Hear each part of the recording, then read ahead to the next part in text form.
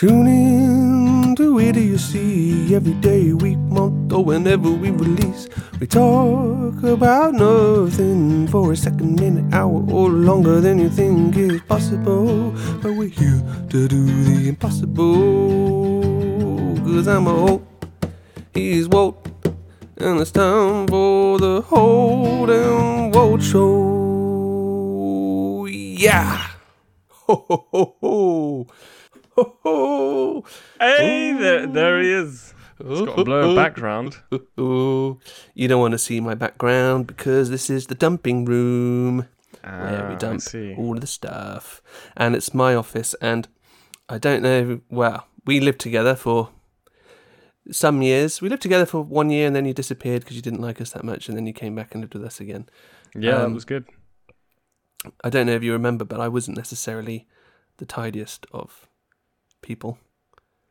Is Charlotte very tidy? Charlotte is really tidy.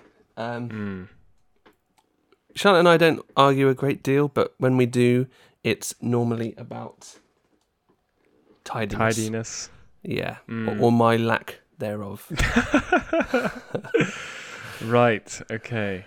Yeah. Interesting. Mm-hmm. I am not the most organized person when it comes to finding a chair to put my clothes on. Yeah, my clothes are in a lot of... Well, we don't have a proper wardrobe at the moment, but even if we did, I don't think I'd be using it. So my clothes, there's some in a couple of piles in this room. There's some in a pile in the corner in the bedroom. There's some in a drawer in the bathroom. Have you ever considered putting things on banisters? I do like to put them on the banister, and then if Charlotte's not on top of it, then they'll stay there until I've worn them, and then then they're back in the dirty washing.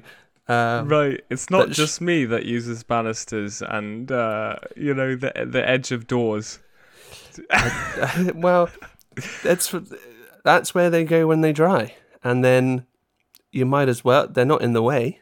No, it's not like having clothes on the banister prevents the banister from working. No. Except that one time where you put your hand on the banister, there was a jumper there. It slips off and you fall down the stairs. Yeah, that was a bad day. That might be how I die. For us both. Actually. You know, I actually have a. This is a bit morbid, but I already have a theory about how I'm going to die. Oh yeah, not through the heat death of the universe or anything. Well, if I lived that long, that would be wonderful, I guess. I suppose at that point, your experience might be strange, because you'll just be a string of particles. But anyway... that sounds like fun, actually.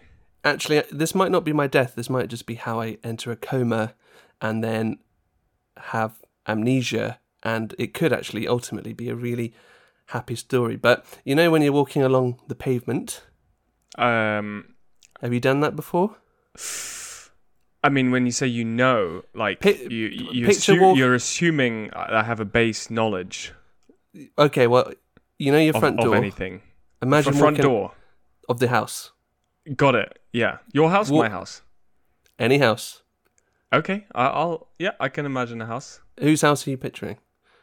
Charlotte's. Okay. Imagine walking out of Charlotte's front door. I don't know Charlotte's layout, but presumably close to her front door is where the road is. Very close. And on the road, you can find cars and things like that. And next to the road is the bit where humans walk, and that's called the pavement. Oh, got it. Yeah, it's very narrow.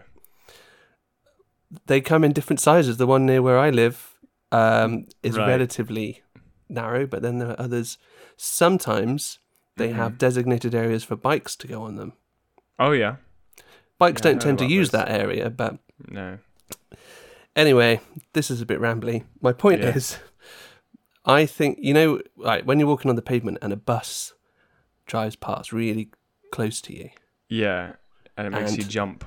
And they've got, or lorries or whatever, and they've got big mirrors that hang off the side. Oh, yeah. It's going to hit you in the back of the head. Yeah, that's my theory. Yeah. So, do you die from the first impact or the second impact with the thing that you call the pavement? I guess You'd probably die from the second impact in reality, because that's supposed to be really dangerous, isn't it? What second? The second impact is supposed to be worse than the first impact. Than the first. Oh, I wasn't aware of that.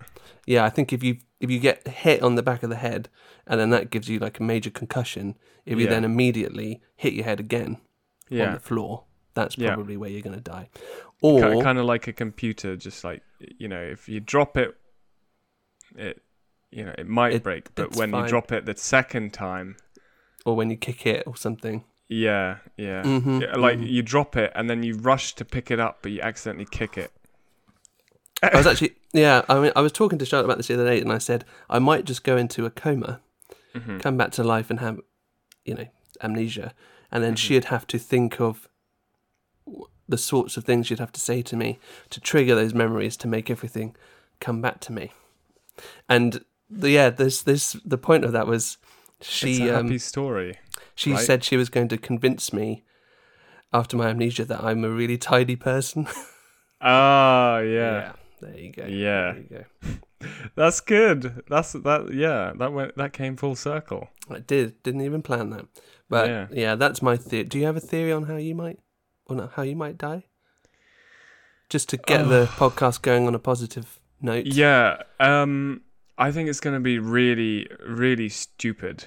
No, as in like really stupid. Like, I have a cupboard that I'm not very good at organizing, and it's got tins of sardines, tins of tuna, tins of mackerel. This isn't in your bedroom, I assume. No, it's in the bath. I have to hide them. And I'm not very good at organizing like tins of food.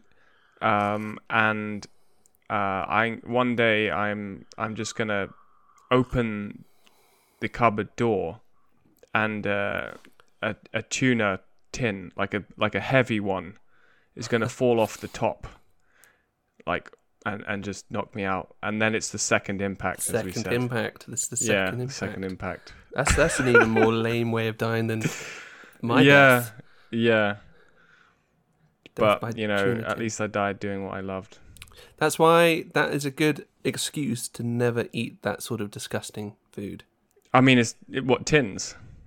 We've talked about this before, but I used to watch you spreading tinned sardines on toast.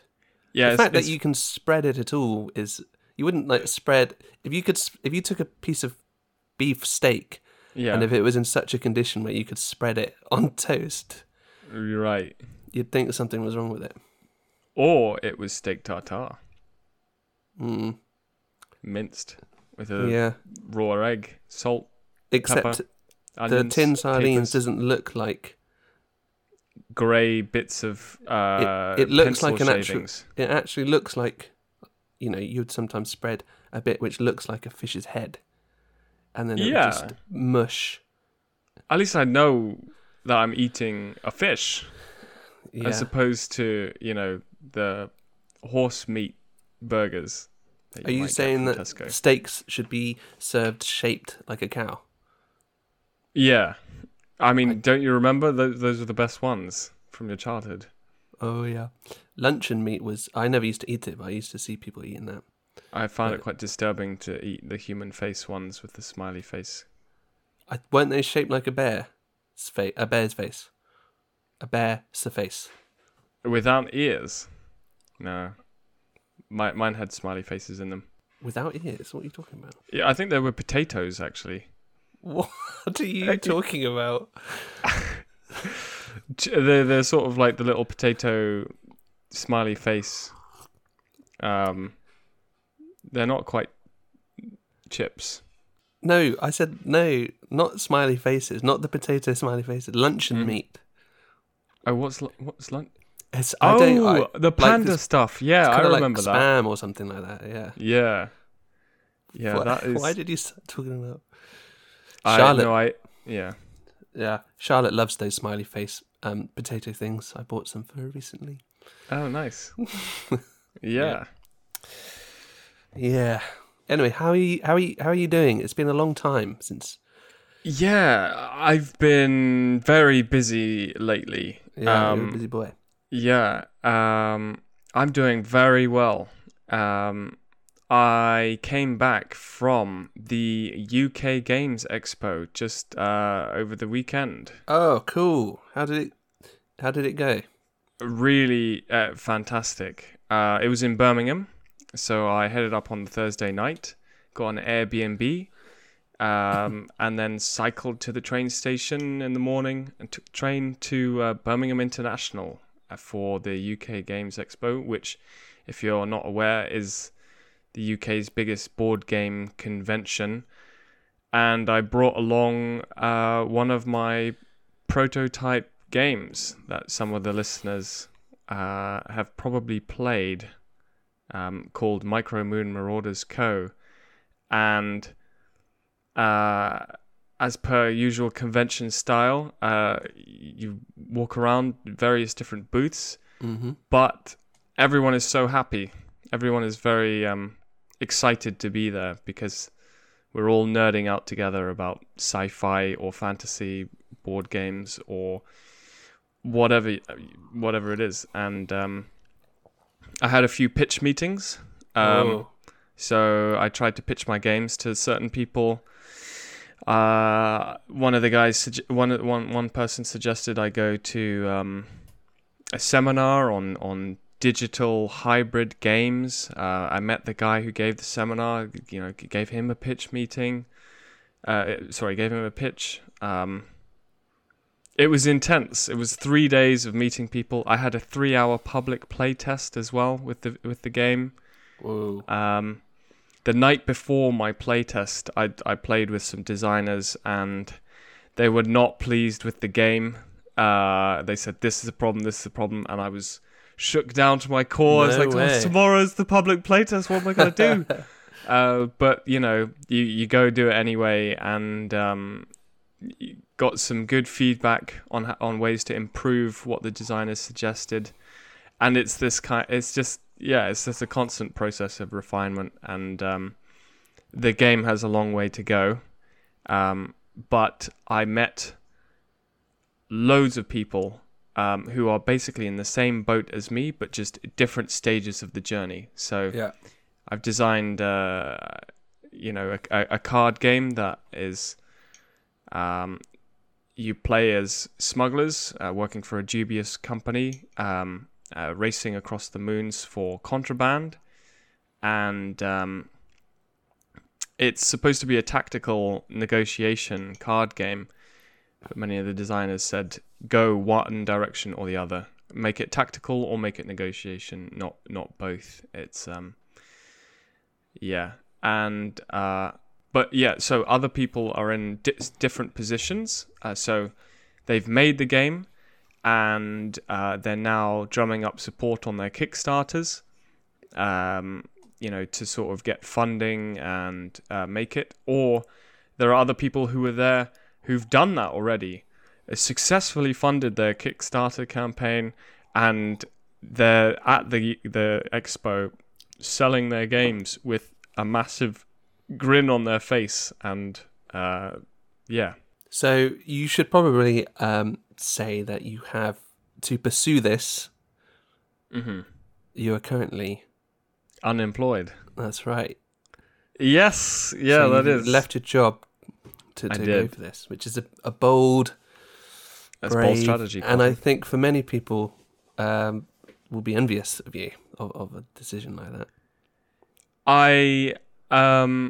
I figured I might as well start now. If I have 30 years until that fateful date where the tin falls on my head, I might as well give it a shot now. I don't have a mortgage. I don't have kids. I don't have a dog. No. So, and then also lockdown made me think about what I wanted to do with my life, and I'm in a position where I can give this a shot, and if all fails, at least I tried. So how do you feel your day now? Do you just spend time on the board game? So I do a couple of hours of Japanese because I'm planning on getting a part-time job to supplement my income. Hopefully, at a Japanese restaurant. That would be very cool. If not, some other chefing thing, something active. So a little bit of Japanese, some stuff on the board game, and trying to improve my skills in art as well.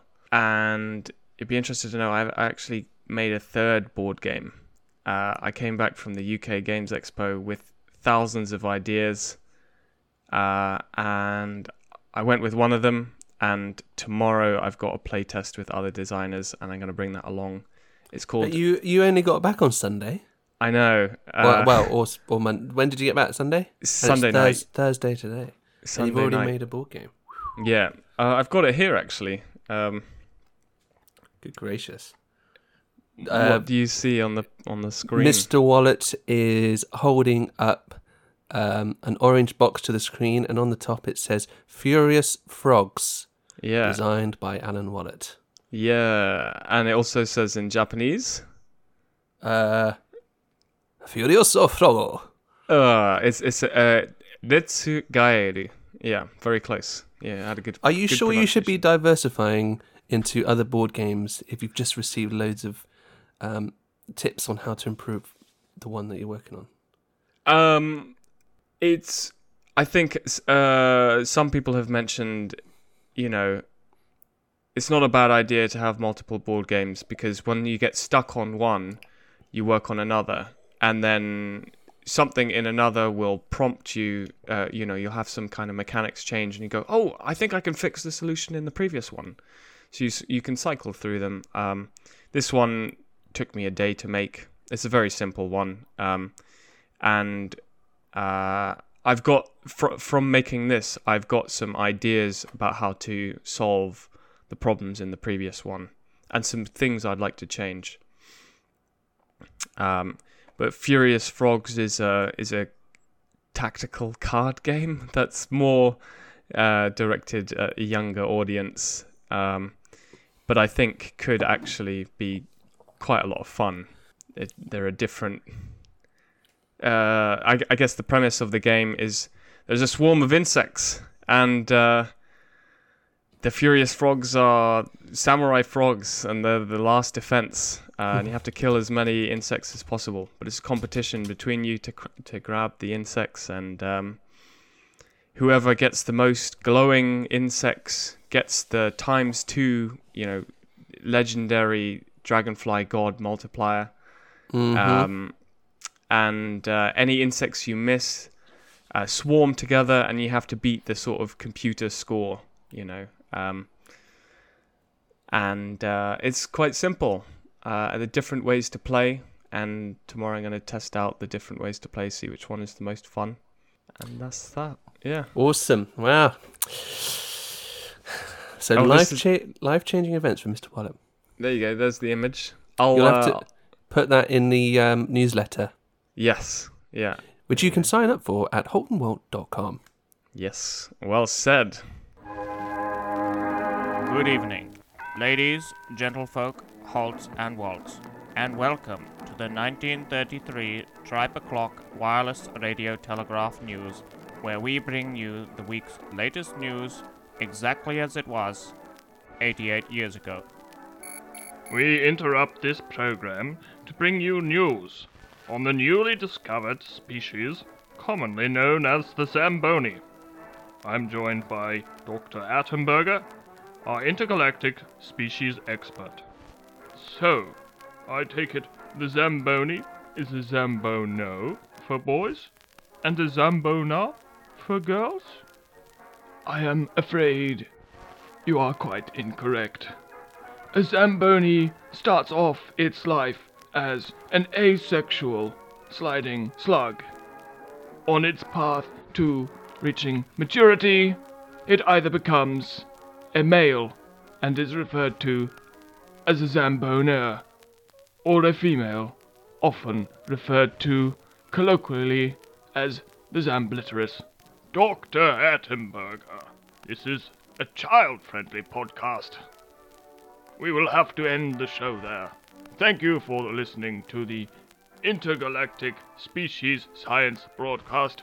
I have been your host, Zerkoid from Omicron Persei 12. Thank you for listening to the 1933 Tripe O'Clock Wireless Radio Telegraph News, brought to you by the HaltandWalt.com radio broadcast service and the Federation of Real, Authentic, 100% historically accurate audio library technicians.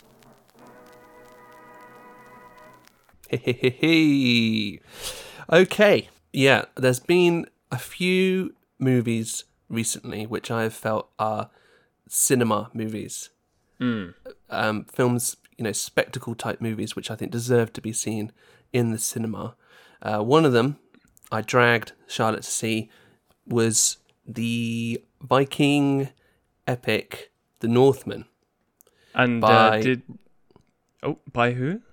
Directed by Robert Eggers. Yeah. With an absolutely stacked cast. What were you going to ask? I was going to ask, did that, bring back memories of your very first date? Oh, of our first date? No. With the Martyrs, Very taking Charlotte to see a film that's quite barbaric. Well, we watched Martyrs at Charlotte's flat. Okay. It wasn't in the cinema. I mean, if you think that the Northman is quite barbaric, Martyrs isn't barbaric, it's just horrendous. Oh, okay. There's totally different movie. No, Charlotte enjoyed the Northman, and she wasn't that taken by Martyrs. Yeah, I wouldn't recommend Martyrs to many people. If you do watch it, make sure you watch the unedited version. But tell me your thoughts on The Northman. I think not many people have seen it. So some of the people who are listening might not have heard of it before, or haven't seen it, or I don't know much about it. But Robert Eggers, he was the guy who directed films which we've talked about on here before. His first movie was The Witch. The Vivitch. The second movie was The Lighthouse. Ah, yes. Which we have spoken about a few times. And then this is his third movie, The Northman. So people are calling it his The Trilogy because you've got The Witch, The Lighthouse, The Northman. Yeah. And the first the first final two movies, movie is just going to be The. So The Witch and The Lighthouse are both, I think you'd agree, pretty art housey. Quite small, well-contained, small cast of characters. Not necessarily big blockbustery type movies. Yeah. Very character-driven. And this is his sort of first foray into major mass appeal blockbuster type movie. Yeah. But still very much a Robert Eggers-y style, highly authentic, very well researched movie. Right, okay. The one thing that people have said to me while watching this movie is, it's so historically accurate. So accurate, yeah. Oh yes.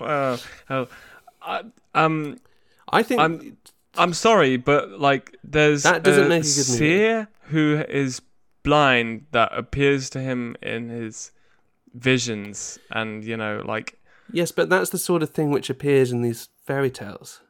Yeah, in the old tales. I mean, right, you can't but it's a fairy tale. How can you say that that's historically accurate? No, the stuff in the that sort of stuff is accurate to their culture. Yeah. Okay. I mean, it's a mix. There is. I mean, obviously, it's about. Don't say it's historically accurate. I'm not saying you. I'm saying the other people. The ships that they use, the clothes that they wear, the layout of everything, and all the smoke, all the fire that they use indoors, coming from like these metal pits that clearly using oil flames, because if you were to use a normal wood in the thing, you'd get so much smoke that it would burn your eyes. That's ridiculous. It's so historically accurate, and when they torch the houses and things like that, the sticks with fire, they're so historically accurate because there's no smoke from them whatsoever. Alan, what are you talking about? They actually do burn the houses down. So no, they burn the houses down. What I'm saying is, so the first scene, right? They're living indoors and they're lighting the room with like torches, as in like sticks with a flaming thing on the end of it, as opposed to just candles and little lanterns. Like, you wouldn't do that. You would die of smoke poisoning very quickly. And then when they burn the houses down, they've got sticks again with flames on the end of them, and it's like that's crazy. Like, in order to make those props and things like that, you have to use fuel or some kind of oil to make it flame, and it's not historically accurate. I'm sorry, Alan, but you don't know how they did it. Have you watched Lindy Beige? No. Lindy Beige is a historian, and he complains. Is that what he said about that? He complains a lot about movies and their use of fire indoors because it's not historically accurate. Well, I don't know. That's not something I've looked into, but that doesn't detract from other things. You can't pick one. You can't pick on one thing and say that makes it. The story is based on Hamlet and it's so historically accurate. It's like exactly Alan, like the origins of Hamlet. I can't believe you are doing this. This is ridiculous. It's a movie with a story. The story of Hamlet, like the origin story before Hamlet. Well, that's what this is based on. Yeah, and you know that the main guy covers himself in shit and acts crazy, What's that got to do with anything? That's the original like fairy tale story. So he smears himself in shit and he stays in the same place. What's your point? The Northman is completely different. Nobody and what says about the that part the where is, he like? Nobody says that the Northman is a direct adaptation. Well, who keeps people keep saying, "Oh, so historically accurate." Oh, yeah. When people say it's historically accurate, Alan, they're not saying this literally happened. No.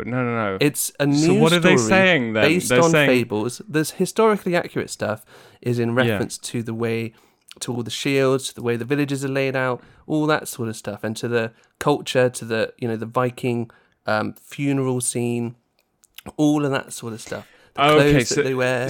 So when someone sort of that I can understand, the clothing, the attention to detail with the metal, like rings and parts of the culture, that I can understand. But I apologize, but my normal interpretation of when someone says like the Northman is historically accurate, it's like they're trying to follow if you say, oh, Queen Victoria is historically accurate, there's a movie about Queen Victoria, you expect that certain things in her life happened and are portrayed in the movie historically, the historical significant moments are portrayed. What you're doing is putting what you think somebody is meaning by that and applying it. No one is saying that this is a true story. When you're talking about the historical accuracy of, I can't even believe we're having this conversation. No. When people are talking about the historical accuracy of the Northmen, they're talking about, set design, clothes design, all that sort of stuff, and the cultural aspects. Yeah, no. I can understand that part, but there is the other side of historical accuracy when they say like this is if you're going to say it's based on the other, the thing before Hamlet, and it follows it so closely. No one's ever said that. Yeah, other people did. I never. I haven't. I never said that, and I've never heard anyone I'm not say saying that. You said that. You've talked to people privately yourself. Yeah. I mean, I've not read this anywhere online. I've not heard any other reviewers talk about this before. This is just something that you've heard a couple of people, and now you're bringing that to me. I've never said that. No. I'm not bringing it. I'm not saying that you're wrong. I'm saying that the other people. It is not a direct adaptation of the original Amleth story. Well, someone said that. I don't care if somebody said that. That's not what it is. I agree. It's not. And it's not a true story, obviously, because there's stuff that happens in it which isn't possible in real life. Well, I don't know who said it was historically accurate, but... Oh, my God. Oh, God. Yeah, we just have different interpretations of historically accurate. No, you're just wrong. You're. I also like the fact that he swam through ice water to get back to the Iceland to the ice, and it's like historically accurate. Alan, it's still a fable. I also like the bit where like they fought on Mount Vesuvius and they had swords, and like there was lava and they were barefoot, and it was historically accurate. Why are you so hung up on that? No one's saying that the stuff there's obviously stuff in it which isn't real. Yeah. But it's mixed in with stuff that... Oh. No, I know. But I think the problem is when people say that it's historically accurate. Why are you so bothered about what people say? I don't even know who you've been talking to. I've never heard anyone make the claims which you're saying. Oh, really? Well, that's... Yeah. Sorry. I have... Yeah. Let's keep going. You've come at this with a very strong agenda. Yeah, it's a movie and it's a fable. Yeah. When people talk about historically accurate, you must be. I don't know who you're talking to, but they're getting the wrong end of the stick, and they've handed that end of the stick to you. I think. Yeah. Obviously, it's a fairy tale. Right. It's got things in it like he gets a sword from some crazy journey that he has to go on that will only work in at moonlight night? Or something like that. Only in moonlight. Yeah. Do you think that anyone is saying that that's true? No, absolutely not. What I'm saying is that that could, the fact that someone has told him that would make him think, oh, I must not unsheath it in the daytime. It's sort of like... Well, you can apply that logic to it if you want. Yeah, it's sort of presenting this mystical world that this person's, the main character's brain lives in, based on the cultural, conditioning and the talk of mystical gods and stuff like that. So it's presenting like a sort of what is kind of a gritty, violent realism mixed with the indoctrination of religious beliefs, and mashing them together. I felt like the movie, the whole everything could have been avoided if the two people at the beginning had just talked to each other. Which two people? The king and his brother. I don't think so. If they just talked it out. Alan, I feel like you've just you've come out very negatively against this movie. That's how stories work. Things happen which Well, did you like the movie? I'm gonna guess no. On thought, I was definitely captivated. It's a very strong experience, but a kind of like, it's not that it's not a morally bankrupt film. It's just a revenge film, and it's like, okay, there's nothing more to it. It's very entertaining, but not only in an action sense, and a pacing sense. But there's no story. It's just revenge. Well, I think, okay, from an action set piece point of view, I think it does put pay to the fact that using real sets, minimal CGI, not a lot of coverage, a lot of tracking shots, long takes, things like that, is very effective. And I think it does work really well on the big screen. I know you weren't necessarily a massive fan of it, but I do think that it was something which needed to be seen in the cinema. The sound design, the score, very intense. Yeah, I agree with that. It's just the minimal CGI that they did use, I think, was so out of place. The first shot you see of the ocean and the boats traveling across the ocean, returning to the island. And it's so obviously CGI. It's just like, what? Like, that's crap. And then the tree stuff is so CGI. It's just like, this is really bad. Everything else is not CGI. Why disrupt the feel of it with something so computer generated? And there's so much great stuff in this movie, and you're really... This isn't like you. You're really focusing on the negatives. What is it about this film which is... it seems to have lit a certain outdoor fire in you.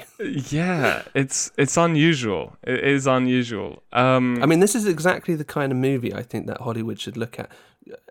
I'm surprised you're not more behind it. There's so when you think of all the Marvel movies and all the movies that you see in the cinema, it's just the same stuff over and over again. Lots of overwrought, often quite poor CGI that just doesn't feel that real. And then you get a movie like this, which is very intense, very focused in its vision. You can't really argue that it doesn't know the film that it's trying to be. Yes. The set pieces are incredible when they storm the village, and it does give you an excellent insight into, the Viking culture and way of life, when they're... You've got, what's his name, Alexander Skarsgård.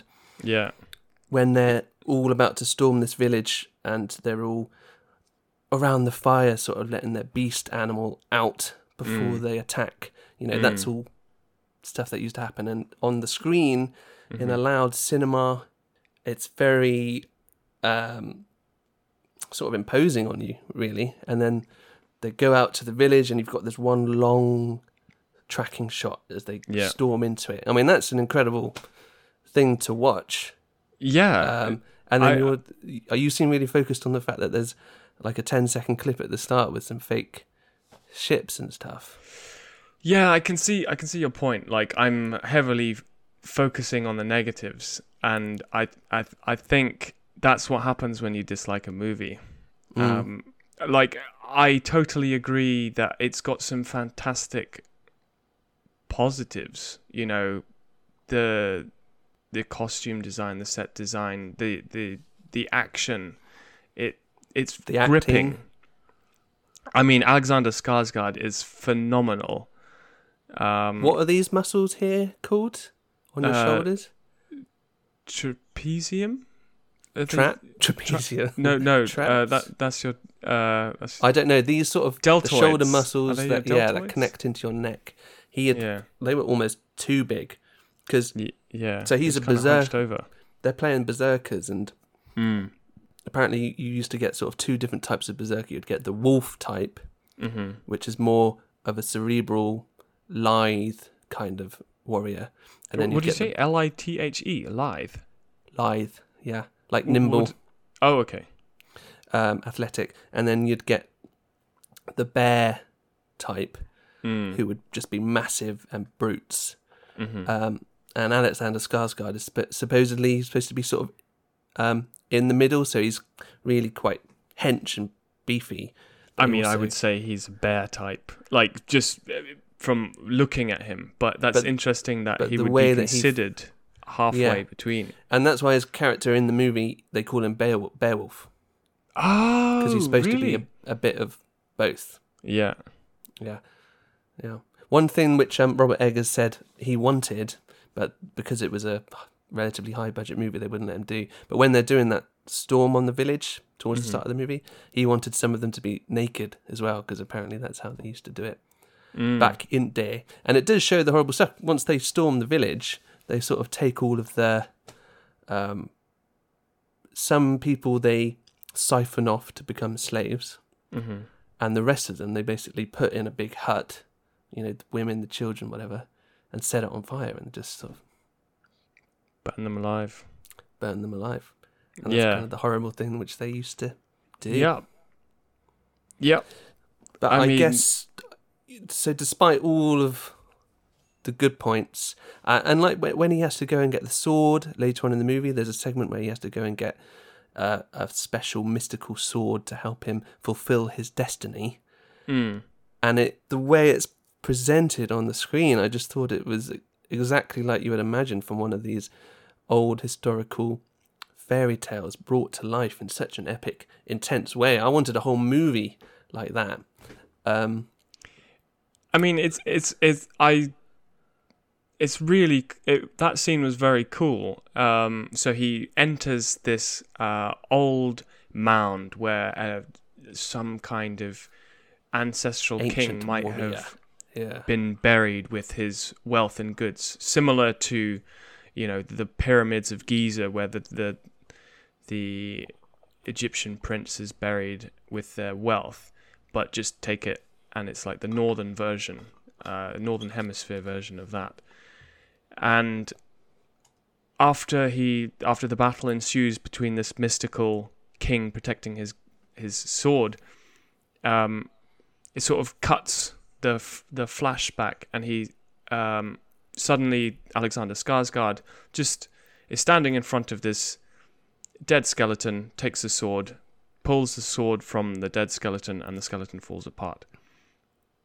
And I don't think we need to go. I mean, you're going into spoiler territory a little bit here. We don't need to explain the scene, I don't think, or unless you have a reason. No. So the reason why I say that is because it's his imagination that he's having this battle with this creature, and then when he snaps out of his imagination, there's no battle. It's just him in front of a dead king, and he takes a sword, and there's nothing that happened. It's just, his sort of the culture and the mysticism that's been ingrained in him is coming out in his imagination, and you do see them as well earlier in the movie taking hallucinogenics. Yeah. So it could be. Yeah, it's that's what I'm trying to get at, is that like it uses that.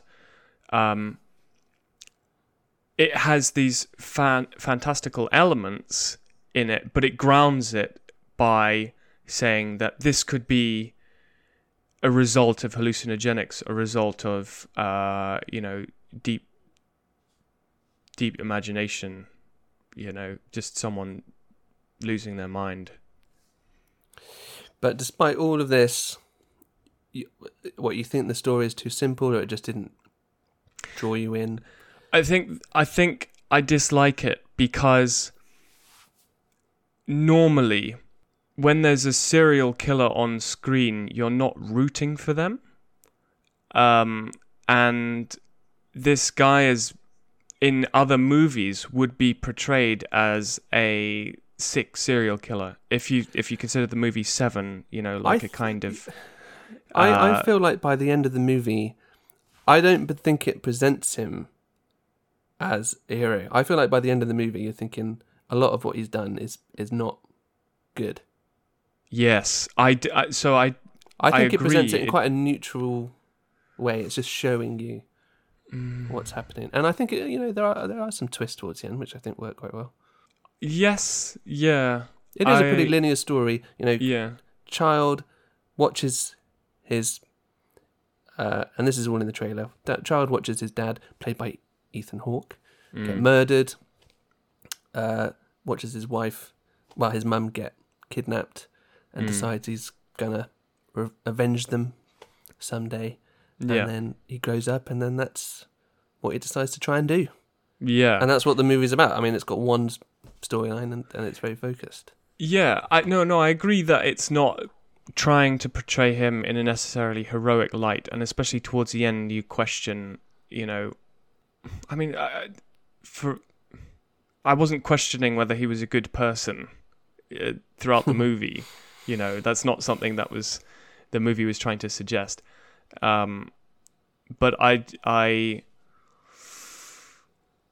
disliked it because I guess it's trying to make you admire someone's like sheer force of will. But it's not that it's trying to do that. It's trying to paint like a historical picture of violence and things like that, and that stuff. But I just disliked it on a moral level. But that is kind of tying back into that historical accuracy, it's very historically accurate, don't you know, Alan? Mm-hmm. Because back then, particularly those types of warriors, their life is built around the fact that they have a certain not moral code, but a warrior code. A warrior code, a code of honor. They have to avenge someone. They have to die in battle in order to get into Valhalla. Yeah. Otherwise. And that's the thing that it's really interesting because it's like, I think when I was younger and you hear about a code of honor, you think, oh, that's righteousness and noble behavior. But I guess the movie shows that this warrior code is just a code of brutality. And it doesn't really mean anything. And it just shows you the level of like indoctrination that people have gone through over the generations due to religious beliefs. And it's really interesting. I watched something that talked about some studies about these tribes who fish sometimes in the rivers and sometimes in the ocean. And when they fish in the ocean, they have a very tried and tested method.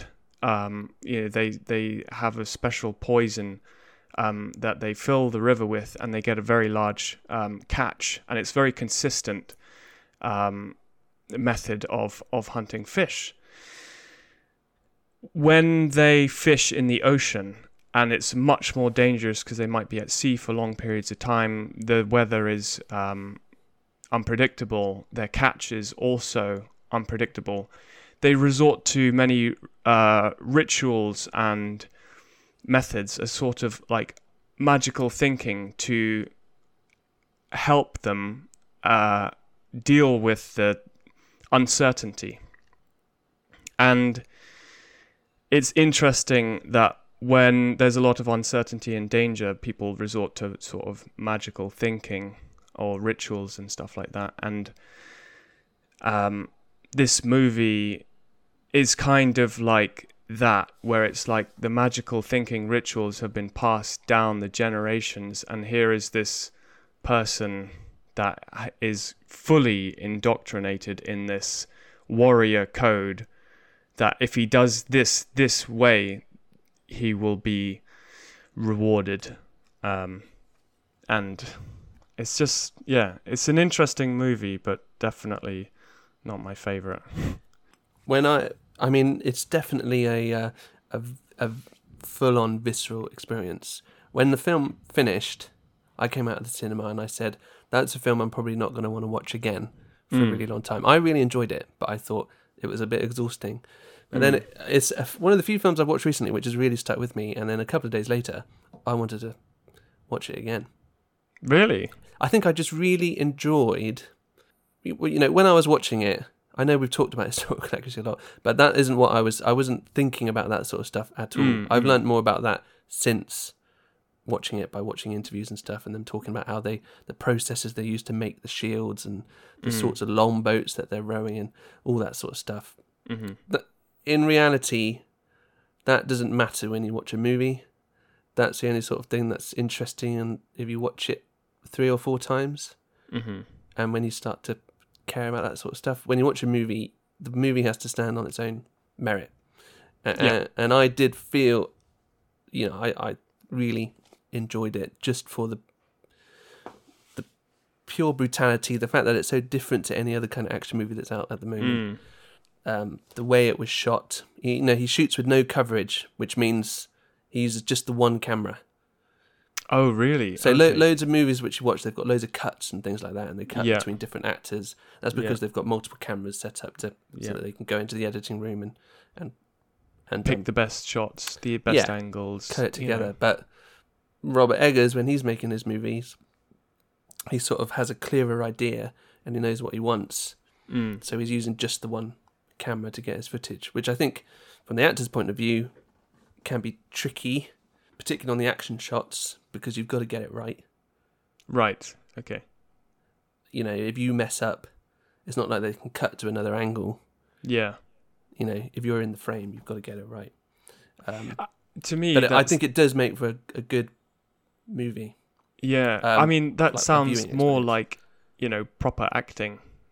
I don't want to. It's more of an old-fashioned style. Yeah, it's the sort of movie which you watch and you think, I didn't think they made movies like this anymore. Yeah, I mean, I don't want to sound like I know what proper acting is at all. But when you watch someone in the theater, and they do everything in one take and they memorize all their lines, you think, my God, does that take dedication and skill and commitment and things like that? And, you know, having a movie where you have these one takes and you got to get it right, that sounds hard. Yeah, I mean, I think most movies, they do, you know, you still have the actors acting opposite each other. But sometimes when you're watching a movie and you're just seeing one of the actors' faces and they're in a conversation, you don't know if they're actually talking to somebody else, if they're just talking to the director, reading the lines back to them or something like that. So yeah, I do like that sort of thing. My personal main weakness with the film was Anya Taylor-Joy's character was just completely undercooked. I don't think she was developed enough. She didn't really need to even be in it that much. She didn't have much of an effect. Sort of the love interest kind of character. Yeah, I think the purpose in my head, like if it was just him, it would have been, I don't know. With her character, it's trying to portray that he could have followed a slightly different life, a slightly different path. You know, from a story point of view, it's trying to show that here he's offered a path of peace and he rejects it. And not that he would have lived a very peaceful life, you know, if he stayed with her. They probably would have enslaved more people. But I think that was the purpose, and I can see that criticism, and I think it's that typical sort of war story where, for whatever reason, the man seems to think it, you know, death is more important than supporting life. I just more think that the relationship wasn't well enough developed. Yeah. They don't have that many conversations, and then they love each other. Yeah, true. But anyway, so the Northman gets the Seb stamp of approval, but I don't think it gets the. As a movie, it ticks many boxes. I think what you can say about it, from your point of view, yeah, you didn't necessarily enjoy it, but you do appreciate what it's doing. Yeah, the way it's doing it. Yeah, I appreciate the craftsmanship. I appreciate the acting. It didn't do that well in the cinema. The music. I think it's just so. Yeah.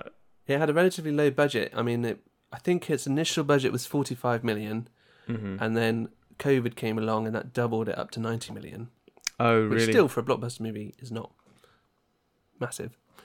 And then are they what in the hundreds of millions these days? Yeah, well, I saw Doctor Strange recently. That was 210 million, I think. Oh my God, 190 or something like that. Right. Which is a good movie, but that's all CGI. Yeah. But yeah, I don't think it made its money back. So. Oh, that's a shame, because I would like to see more Robert Eggers, you know, blockbusters if they pick different material.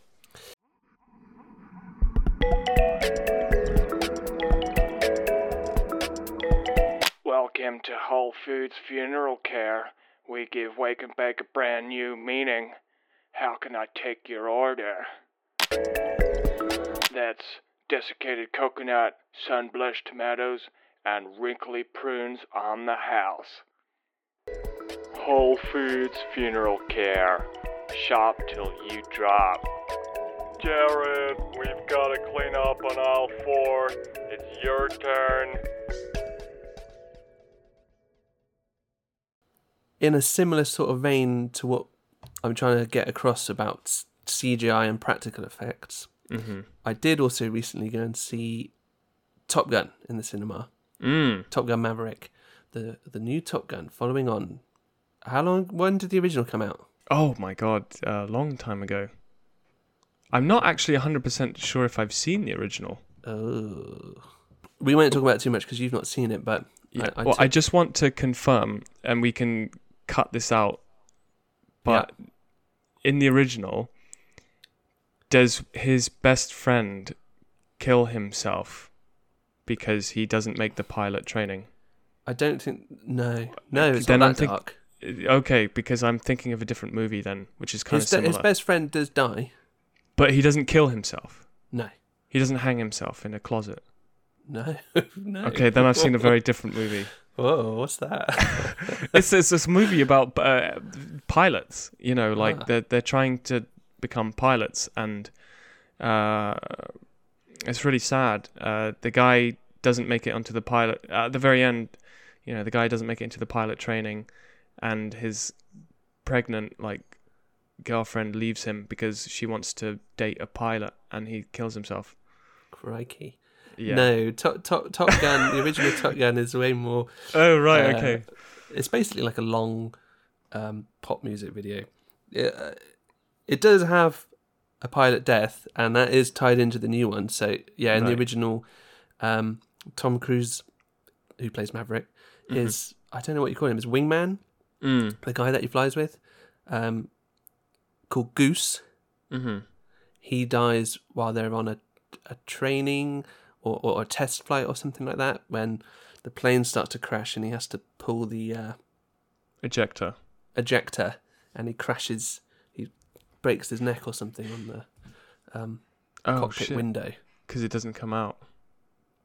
Yeah, or he doesn't release fast enough, and so he dies. And then in the new Top Gun Maverick, so yeah, Tom Cruise is a test pilot, and he's not in Top Gun anymore. He's not related to Top Gun. And then they tell him he has to go back to Top Gun to teach all these other guys how to do this really difficult, important mission, which has just come up. And Maverick is the best guy, and he's the guy that they need. So they bring Tom Cruise in, but one of the kids is the son. Yes. Yeah. I saw the trailer, itself, doesn't it? Yeah. I saw the trailer when I went to see this Northman, I think. Yeah, maybe. And I thought, oh, this looks great. Yeah, it's really good. I mean, Top Gun Maverick is another fantastic example of practical effects and how well they work in the movie. So everyone's heard this. You've probably heard about this, but all of the shots from within the planes were really taken from within the planes. So fantastic. They were working with Top Gun. I don't know if it was Top Gun pilots which took them up in real life, but they took the actors up in the back of these planes. They rigged them up. I think each plane had 6 cameras pointing in on them. Okay. And the actor was in charge of pressing record when they wanted to start acting and stopping it. Yeah. So all of everything that you see is them actually reacting in real. You know, you can tell it's not green screen. Yeah. And it just makes it so much more enjoyable and to visceral. Watch. And a big part of the mission which they're having to do is they have to fly really low in like a canyon with all these things up around them and do these crazy maneuvers. So you see these actors actually being taken through these crazy maneuvers in real life and the way that they respond to it. And it's so cool. And like there's this bit where Tom Cruise is flying this really difficult course, and every time the plane turns, and you can hear the effect of the G's on him, and he has to sort of hold his breath each time. Yeah. And you can tell, you can just tell that it's real, and that makes it really enjoyable to watch. And the sound design is fantastic, and it's got, you know, cheesy pop music. Like, you know, when a character in a movie gets gut punched, you might feel it.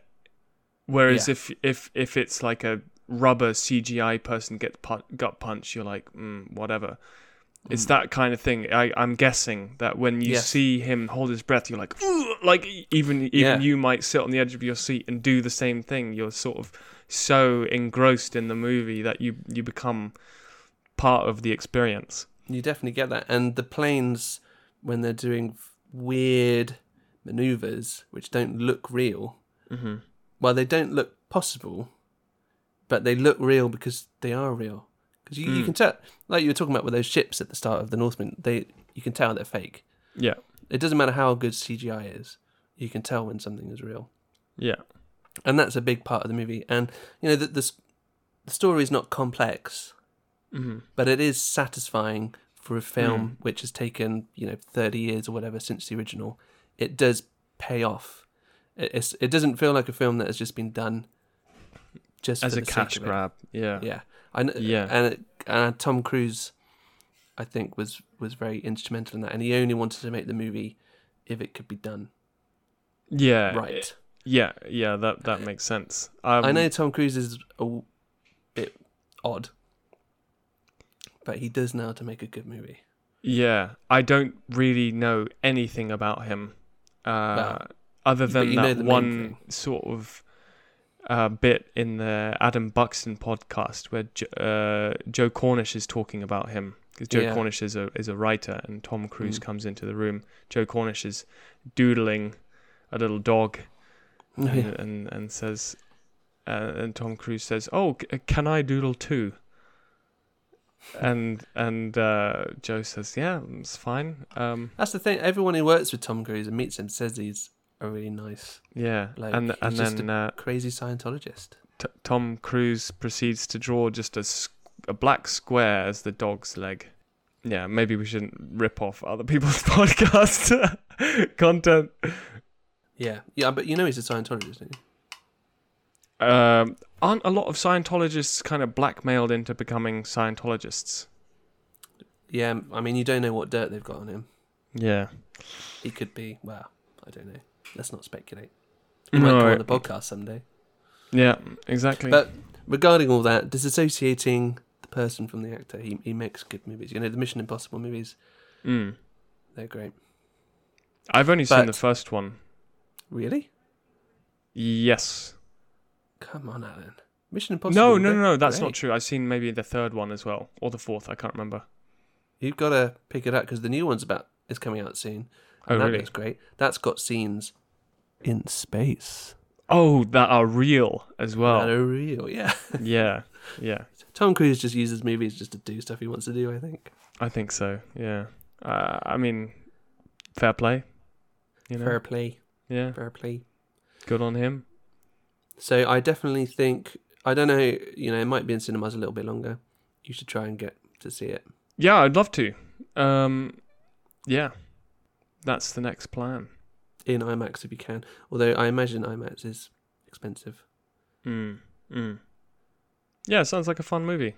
There have been quite a few movies that I've missed as well that I wanted to see. Yeah, there's a movie out at the moment. It's not in my local cinema anymore, but Everything Everywhere All at Once. I want to see that. That's supposed to be really good. Yeah.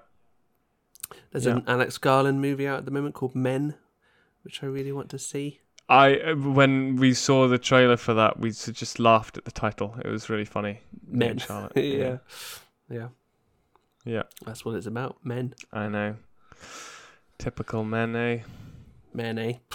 Apparently, it's very sort of Cronenberg body horror. Yeah, inspired. It looks it, doesn't it?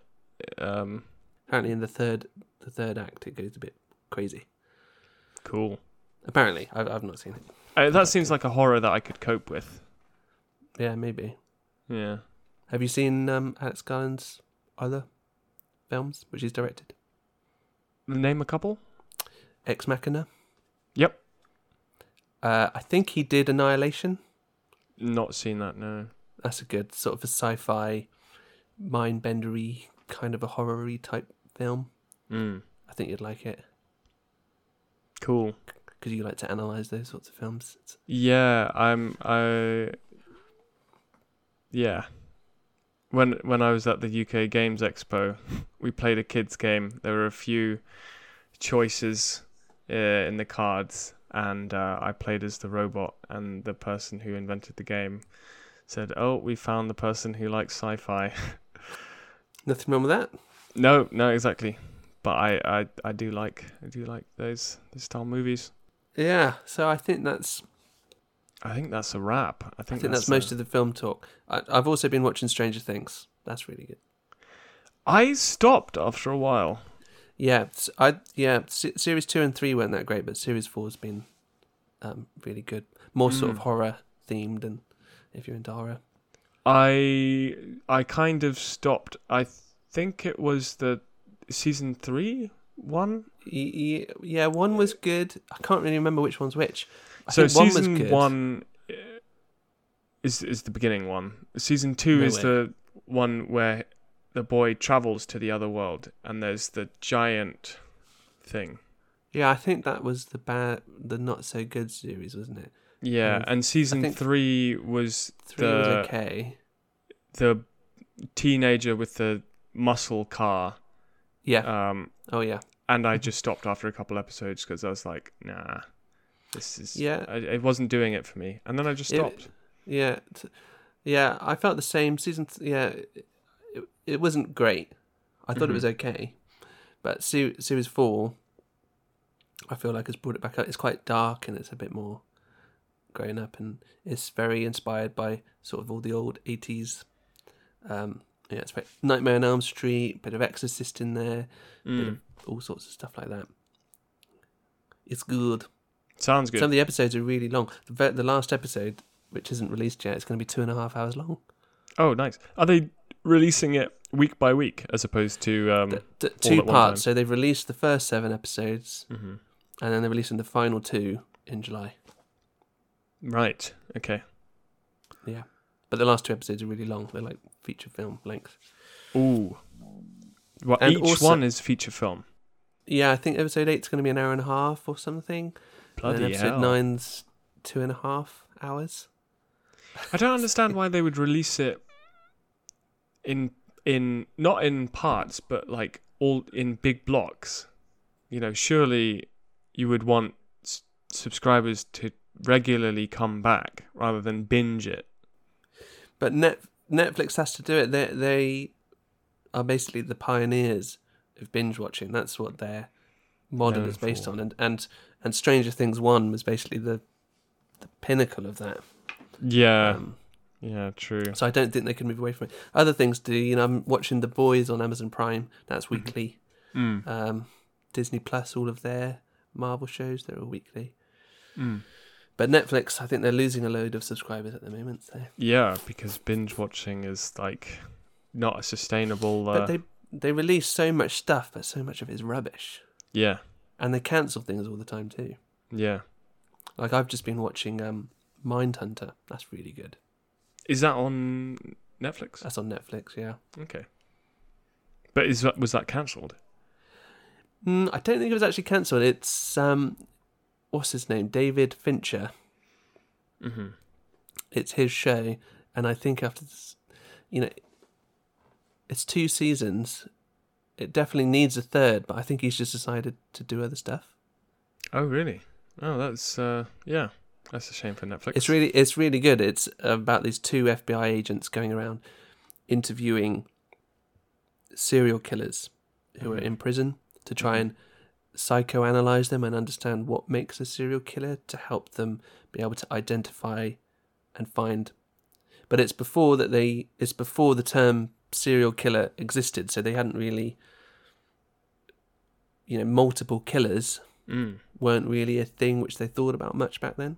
Yeah. What, 1940s, 1950s? Oh no, not that long ago. What, a couple of years ago? Late 70s. I think we had a bit of an argument in there, Alan. Do you think? I think that's okay though. I hope that comes across well in the. We are friends. Don't worry. Yeah, of course. It's just sometimes Alan comes up with some ridiculous stuff, and I need to. But that's what our friendship is based on. I come up with ridiculous stuff too sometimes. Of course. We learn together. Yeah. I'm sure everyone's wondering, but just so the listener knows, Alan is looking as handsome as ever. We normally start with that, but I'll sorry, put it on the tail end. I should say that Seb is looking like he's been working out quite a bit. I'm seeing the deltoids, just kind of pop out the shirt. No, it's the only muscle I've been working out is my jaw muscles for. So if Alexander Skarsgård is Beowulf because he's part bear, part wolf, and you look at Seb and you just think, oh my god, bear, like all the way bear. No. That's what I'm seeing, just hulking muscles. No, yeah, hulking, yeah, massive. It's just well placed fat, I think. I weighed myself for the first time in a while the other day. Oh yeah.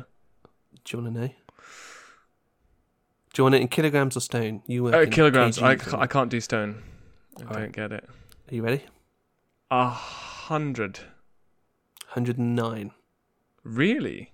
Yeah. Okay. 17 stone.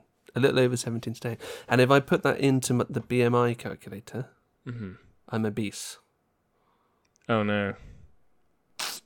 But then most rugby players are obese anyway, just because of their muscle. Yeah.